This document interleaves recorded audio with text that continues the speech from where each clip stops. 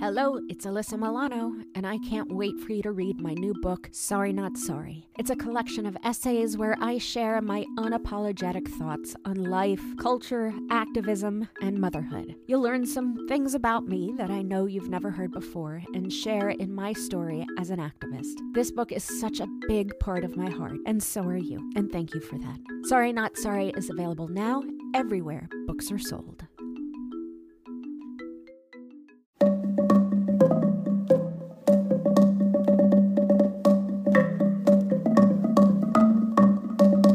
Hi, I'm Alyssa Milano, and this is Sorry Not Sorry.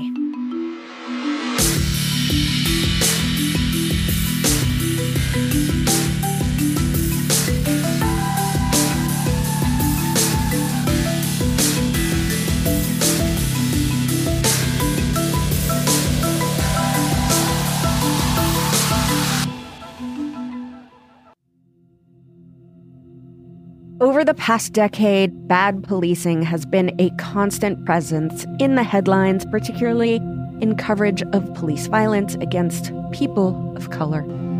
It makes us wonder if policing can be improved and changes in culture can be achieved. In his new book, Walk the Walk, today's guest, Neil Gross, examines 3 cities where he argues police chiefs were able to make significant improvements and culture changes in policing.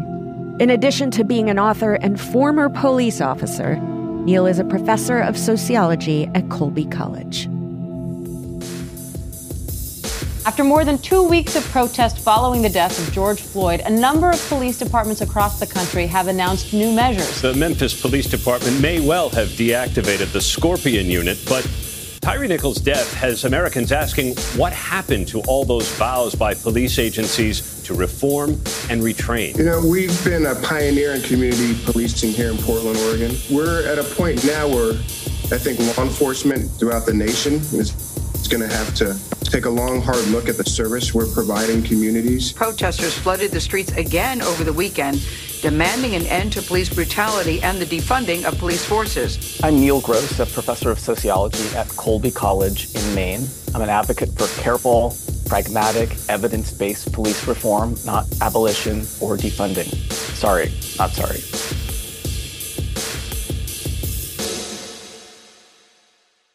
Neil, thank you so much for being with us today. I so appreciate you spending the time because this is such an important conversation that we're about to have. And I want to talk to you about Walk the Walk.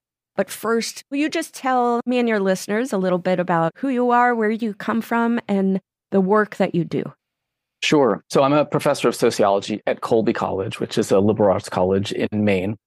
I've taught here since 2015 or so and lived all over the place with my wife and son before that. But I'm originally from the San Francisco Bay Area.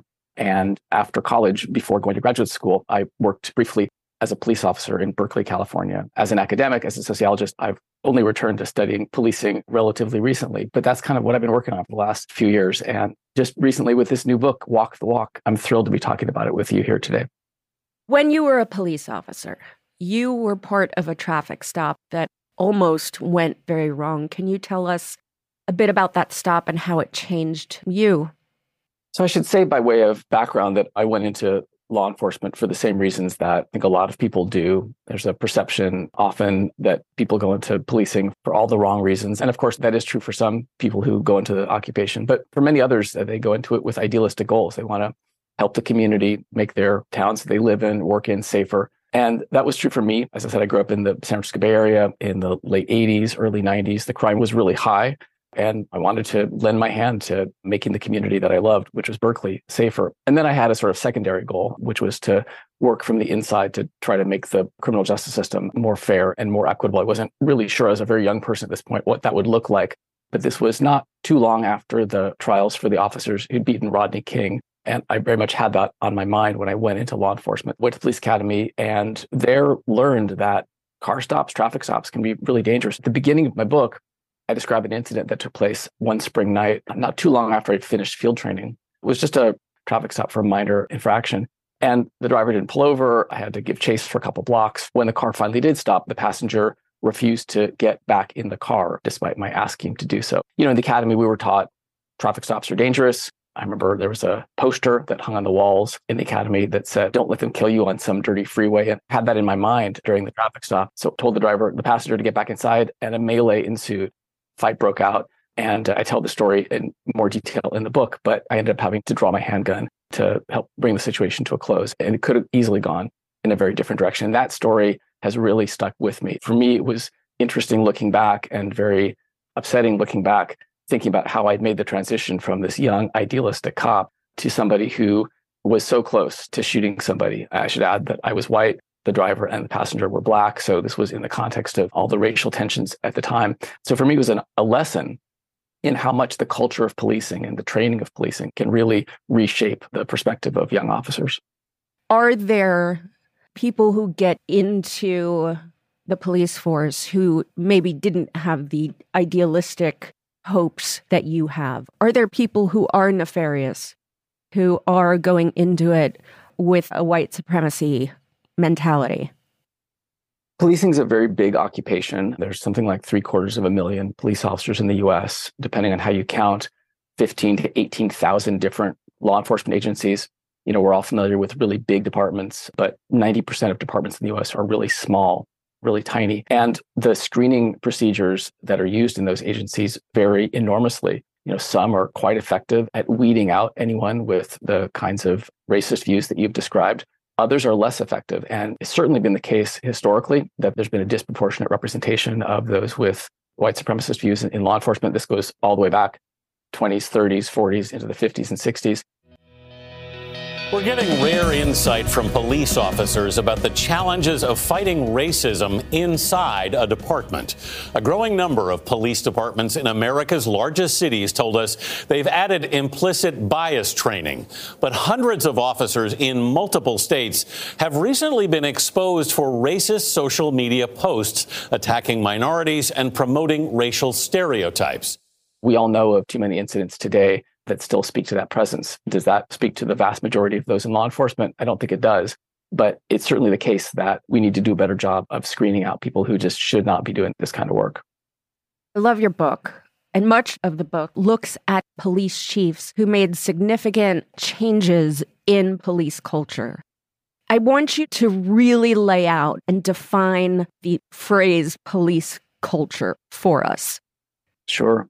If you spent time around law enforcement or in law enforcement, the elements of police culture are intuitive. For those who haven't, culture is norms, it's those informal rules that people follow, it's values, it's the worldview that people in a group have. And police culture, going way, way back, has emphasized some components which are pretty distinctive. It's very often characterized by a sort of us versus them attitude, the belief that policing is an incredibly dangerous occupation, and it is dangerous, although in some respects less than most cops think. Police culture also emphasizes the notion of loyalty to your brothers in blue, above all, and it emphasizes aggression, the idea that the best way to be a cop, to be a real cop, is to strike an aggressive attitude, not just occasionally, not when it's absolutely necessary, but in every aspect of your interaction with citizens. The idea of taking flack from anyone on the street is something you shouldn't do. It's part of that culture. So that culture has been with us for a long time. And there's studies that suggest that you find elements of it, not just in the US, but in other countries as well.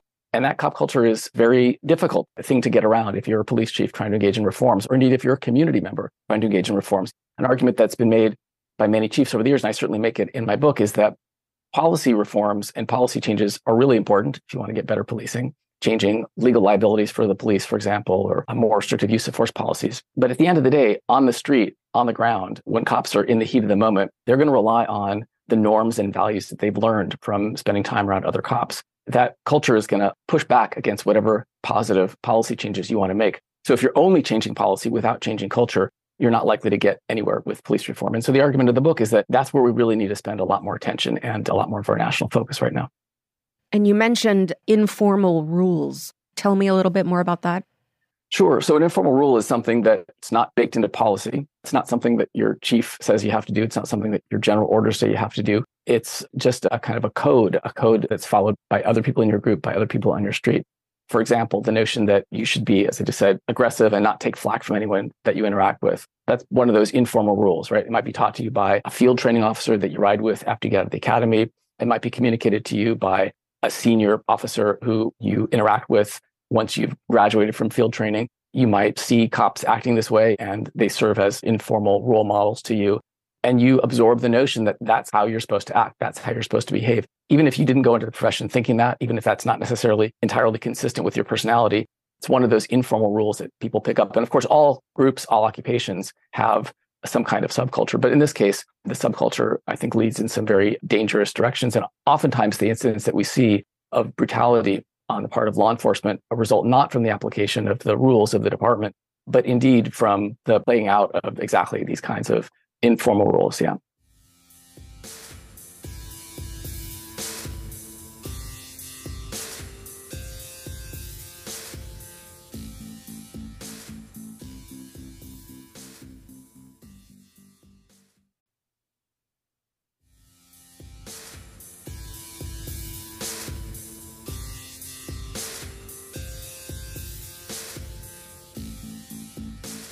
I want to talk a little bit about what your opinion is based on all of your experience and your whole background and what you're doing now.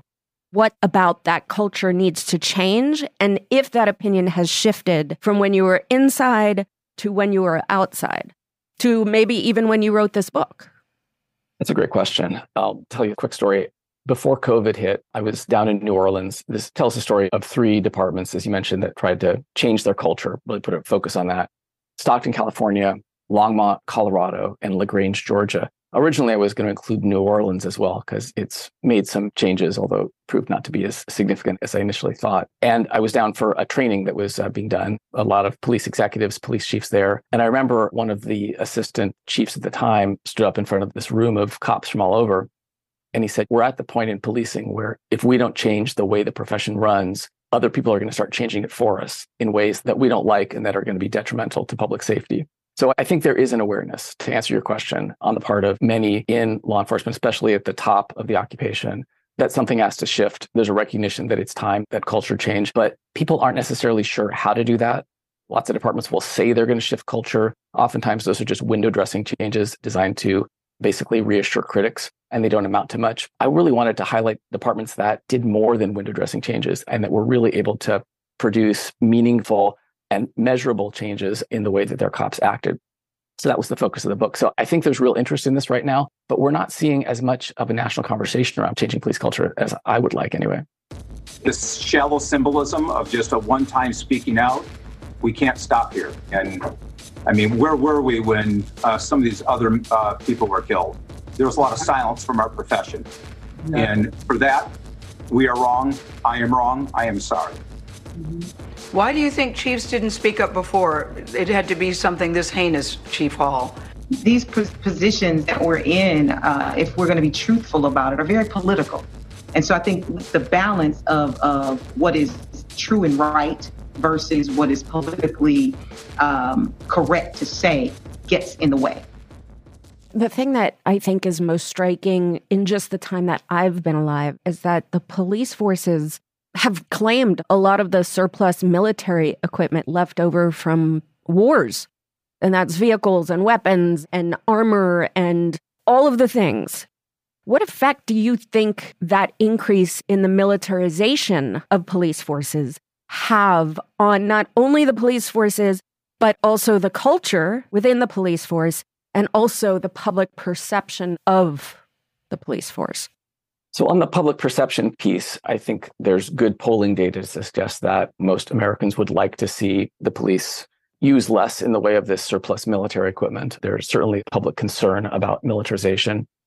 I guess my own take on this is that militarization it's a difficult thing to sort of wrap your head around what it means for the day-to-day of policing. One of the reasons I wrote this book is because I think people don't really have a sense for what most cops spend their time doing.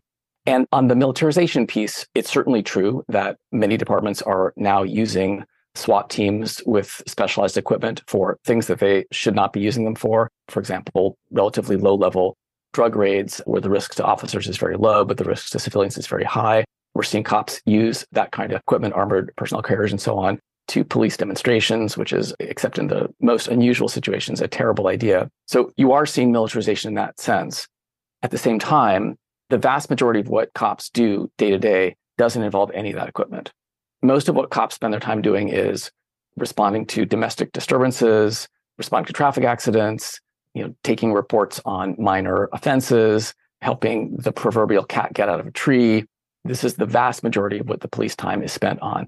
And departments are super busy. A small department like LaGrange PD, one of my places I got to spend a bunch of time, is a city of 30,000, and they're responding to tens of thousands of calls for service every year. So officers there are going from call to call, and it's rare that they have to use any of this kind of surplus military equipment. So I understand why people are upset about it. I think it's something that needs to be scaled back.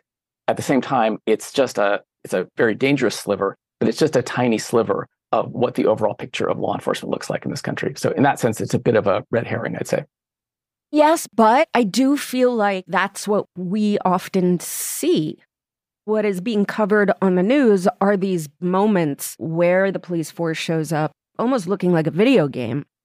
And I think that visual, like it tells a story. Maybe it's not the right story of what's going on, but it does tell a story. And so when we see those moments, or we see a big tank-like vehicle showing up at a protest, it does, I think, feed into this us versus them mentality that a lot of civilians have about the police force. I think you're completely right. And certainly policing needs to be far more aware of what the perception is of civilians when those kinds of things do show up. So yes, you're right. Again, I'll just add, one of the reasons I wrote this book beyond just profiling the chiefs was I want to profile cops, just everyday beat cops doing their job, domestic violence detectives, people working on gang task forces, trying to suppress gun violence, to give maybe a more robust picture of what policing looks like, at least in departments that are trying to do better. It's not that military stuff doesn't enter into the story that I tell. Notably, I have a chapter in the book about a bank robbery and hostage-taking situation in Stockton that went horribly awry, in which the police department did end up bringing in one of their armored vehicles. But again, the day-to-day of policing is very different. So I think we have to address the militarization piece, no question. But I think we also need to address this more general cultural piece. And you're right that the two are connected. The more that the police think of themselves as an occupying force, the more it is an us versus them mentality. And that's something that we have to fundamentally break down. Do you think police forces should be integrated into communities? Do you think police forces should feel like they are part of the community? Or is it your opinion that they should feel separate?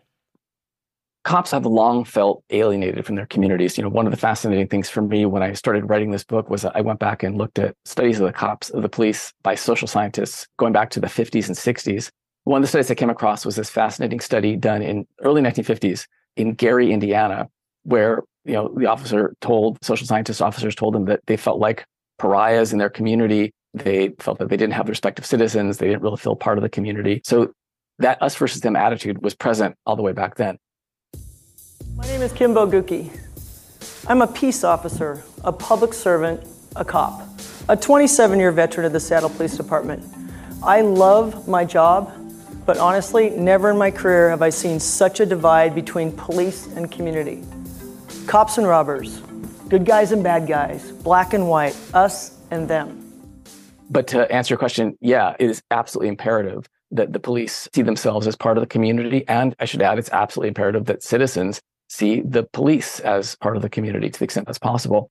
And there's a very good social science evidence to suggest that the more representative of a community officers are, the better they police. For example, socially, we didn't necessarily know the answer to this for a long time because it's a lot of pieces of the puzzle to try to fit together. But there's good evidence that all else equal, when there's more racial and ethnic representation in communities, use of force declines. When there's greater gender representation, use of force declines. There's a big push now in many agencies to try to reach at least 30% of officers being female by 2030. Many agencies are struggling to get anywhere close to that. And I'll say there's also some fascinating new research on political representation. That is, that in cities, especially blue cities, if there's a major disparity, which there often is, between the politics of cops and the politics of the citizens who live there, then that also causes problems. So in every respect, you want cops to be more representative and also just to have more experiences. One of the things that often happens in policing, you were saying citizens often only see these instances where, something like tanks roll in. Well, oftentimes in communities, cops will only see people who are having, as often said, having the worst day of their lives, people who are engaged in serious criminal activity or having some kind of crisis. But the vast majority of people who are just living their lives, oftentimes cops don't see. So cops need to be put in situations where they can just have many more interactions with people in their daily lives so they can, again, break down those us versus them barriers. Tell us about the three police chiefs your book profiles. Very different figures. One is a guy named Eric Jones in Stockton, California. It's about an hour east of the San Francisco Bay Area. It's a city of about 320,000 in the Central Valley. And Eric Jones graduated from the police academy about 1 year after I did. And he took the helm there in 2012. Stockton really suffered in the financial crisis. A lot of houses were underwater. The city lost a ton of tax revenue. And basically, the police got defunded, not through anyone's political efforts, but because the city went bankrupt. So they lost like a quarter of their force through early retirements and forced layoffs, basically. And the murder rate just skyrocketed. Stockton historically has a very large gang violence problem, high homicide rate, and it just went through the roof. So Jones took over, and his job was to bring down that violence to the extent that he could. And he found that the historic mistrust between Stockton PD and the community, in particular the Black and Latino communities in Stockton, was a major impediment to bringing down the crime rate for reasons I'm happy to get into. But so he was a fascinating figure, and he worked tirelessly over the course of 10 years to try to change the culture of Stockton PD. It wasn't entirely successful. It's a story of, I'd say, fairly modest, but real success nonetheless in implementing a model that many people call procedural justice. Again, happy to talk about that. Very different story, Longmont. Longmont's about 100,000. It's a high plains town, very beautiful there in Colorado. And Longmont is demographically looks a lot like the state of Colorado, large white and Latino community. And there in the 90s, a police chief, fascinating guy named Mike Butler, took over the department. Mike's a very progressive police chief. He was very concerned with the things that I'm sure many of your listeners are concerned with, like mass incarceration, like the war on drugs. And he wanted to do whatever he could to make the police department in Longmont something that would serve the public good. So among the many changes that he put in place was he partnered with a community organization around something called restorative justice, which is an alternative to incarceration. There are other places that have restorative justice, but in Longmont, they got it worked out where cops, instead of having to arrest someone for a minor offense, they could steer them directly into a restorative justice process run by this community group. So imagine you're a cop in Longmont and you come across a teenager who, shoplifts something. Store owner calls you and says, I want something done. In normal circumstances, you'd have to make an arrest or issue a citation or put the person into the formal juvenile justice system. In Longmont, they now have this system worked out where if it seems like the person could benefit from an approach other than incarceration, other than getting swept into the criminal justice system, they'll direct them to a restorative justice program. So what that means is they're get set up with this community group. The community group will contact the victim and say, look, are you willing to do something different here?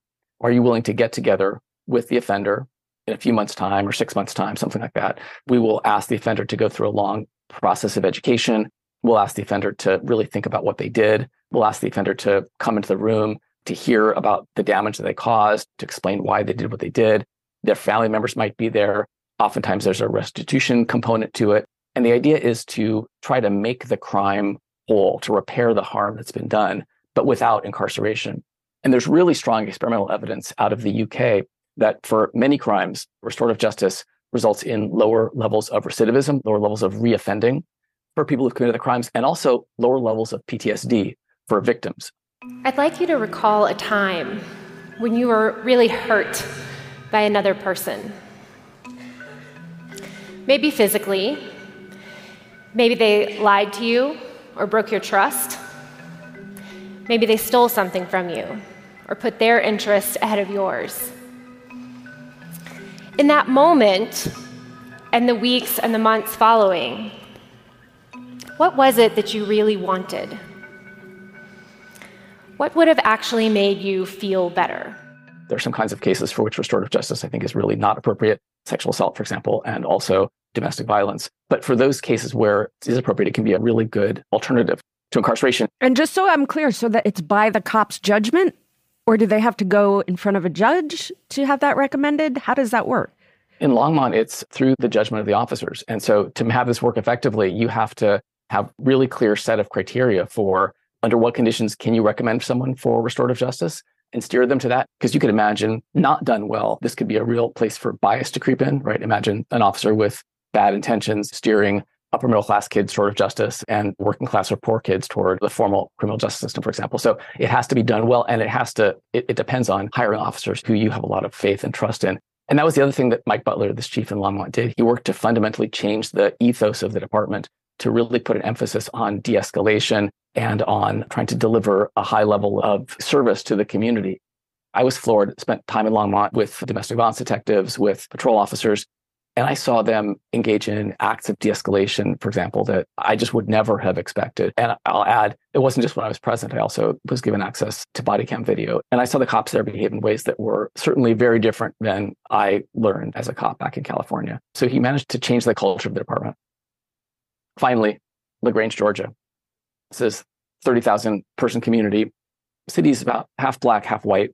It's near the Alabama state line, and has a terrible history of racism in that community. It's part of a county called Troup County, which was the 5th largest slaveholding county in the Confederacy and remained deeply segregated for many decades, so much so that there were still de facto segregated swimming facilities for kids in LaGrange up until the early 90s. I talked to one officer there, a black officer who started in the 70s, and he told me that for a long time, the rule was that he was not allowed to pull over or write tickets for white people. It was a department that really had this terrible history and present of racism. So there, a chief, very different politics than Mike Butler, I think, named Lou Dekmar, took over. He wasn't from the South.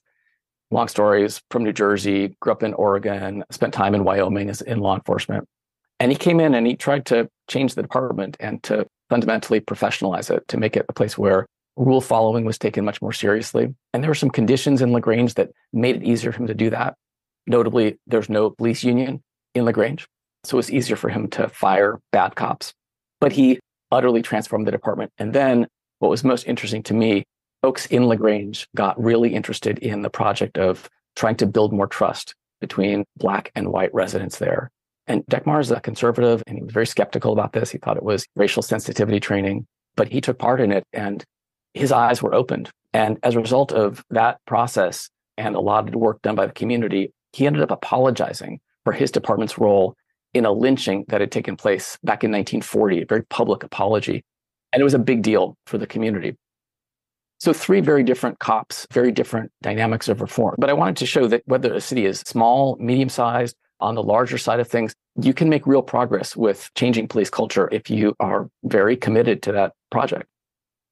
And it does take, I think, an incredibly special person to be able to change culture, right? You can change rules and you can change procedure, but to actually change something that is a culture is really difficult. And we're seeing it with Me Too, the cultural and societal shift of toxic masculinity. And I think there's an intersection to all of them. But I do think in the reckoning that we've seen for police over the past, decade or so, violence by police committed against people of color seems to be a constant occurrence. And I'm wondering if you think it's racial bias or even just an overt racism, if those things are part of that culture. Is it part of a police culture, or is it just isolated incidents? Because it just feels like it goes hand in hand. I think trying to parse out the causes of the racial inequalities that we see in police violence it's a complicated endeavor, because there are very different kinds of violence and its dynamics can work out differently in different communities. Does implicit bias or overt bias play a role in some of those instances? I think the answer is almost certainly yes. It would be foolish to suggest that's not the case. You don't need to be racist to have bias. I think people, when they think about racism, they're thinking about, old-fashioned racism. They're thinking about burning crosses. They're thinking about people with hoods on. We can call that bias, right? And it is bias and it is racism and so forth. Those people are more extreme. They don't exist everywhere. They're not your everyday person. We all can also possess bias, and it's bias that is harder to detect, and it's bias sometimes that's more subtle, and we also can act on that. I think that there are other factors that are probably more institutional and might be more along the lines of what people would think of as institutional racism. So, for example, if the police are very heavily deployed in Black neighborhoods such that they end up stopping a lot more people in those neighborhoods than they would in white neighborhoods. Even if there weren't any bias, which again, sometimes there is, then you would expect more of those interactions to go awry. So I think that's clearly part of the problem as well. And I'll say that another piece of this that we sometimes don't pay that much attention to is the cops themselves don't necessarily know, the police executives don't necessarily have good data to track how often these incidents are occurring. Serious use of force incidents, lethal shootings, yes, but more minor uses of force. For many years, the police department really didn't keep track of that. It's been impossible for police executives to fully monitor how much there is and to really do their part to minimizing it. I think there's a lot of effort now, a lot of interest now in trying to get much better data. When departments have that data, sometimes they don't make it available to the public. So, the lack of information, lack of data availability is a part of the problem. And it's also part of the problem in trying to figure out a solution, because unless you have a really good sense for what those outcome metrics are, it's hard to tell whether policy X or policy Y is more effective at reducing racial disparities and at reducing that level of violence.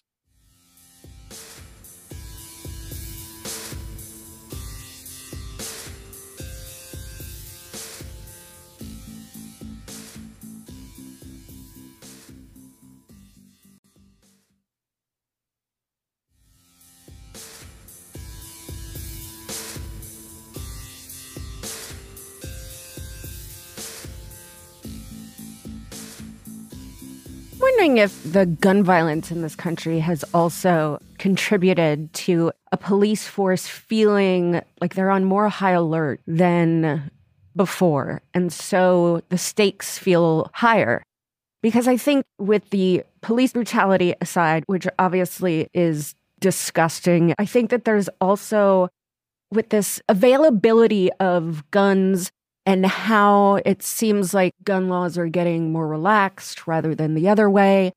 Is there a sense of police, where cops are like, I don't know what he has in that car? Very much. I think it's hard to emphasize, unless you spend time in other countries and observing what policing looks like there, just how much cops are affected by the fact that there are millions and millions of guns floating around in this country. You never know when you're going to encounter someone who has a gun. In many places, most people will have a gun, if not in their car, in their home. It's hugely impactful for police. It makes them very afraid, very fearful. One of the tensions I've thought about in the current moment of politics is, on the one hand, there's real interest in gun control and in pushing forward meaningful legislation that will curb the availability of weapons that can be used in crimes of all sorts, including mass shootings. On the other hand, I think sometimes we, especially those of us on the left, don't recognize that it's cops that are going to be doing the enforcement of those laws, right? If it's a question of going in and seizing weapons from people who shouldn't have them, if it's a question of going in and taking guns back from those who've purchased them illegally or have made modifications to them, those are all tasks that we offload onto law enforcement. That's, I think, one of the many ways in which law enforcement is really critical in a country like ours. But we're almost putting officers in a very difficult position here because we, I think, don't recognize just how dangerous the presence of guns makes their job. Now, I said earlier that policing is not quite as dangerous as cops seem to believe.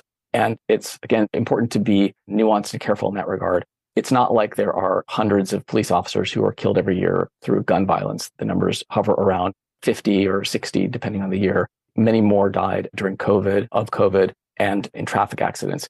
So the number of line of duty homicides, it's of course still far too high, right? One is far too high, but it's not as high as some officers, I think. The number of assaults on police officers, non-lethal assaults, is much higher. And if I'm remembering the numbers, I think it's 1 in 12 officers will be assaulted over the course of a year.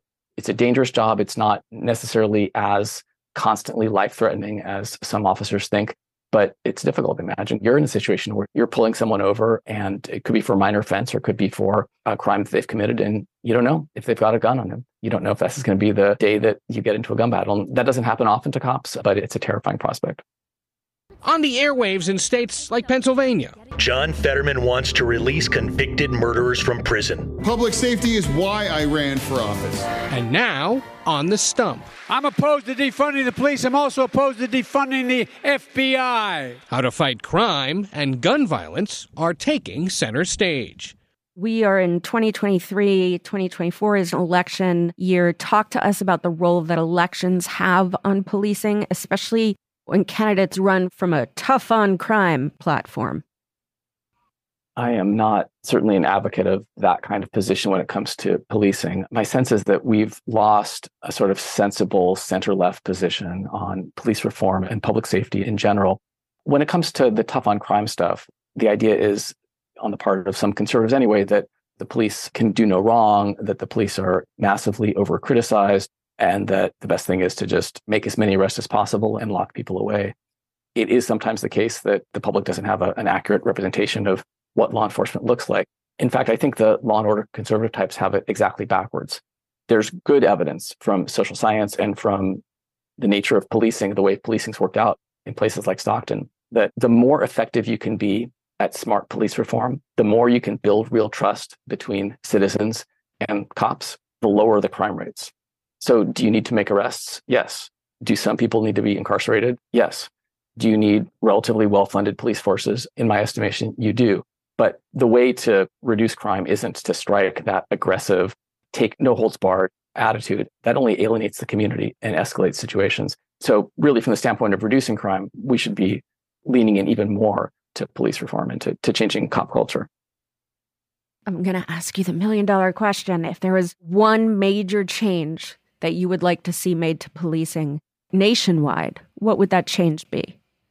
There's so many changes that are necessary. Policing is, for the most part, a very local enterprise. As I said, 15 to 18,000 local police departments.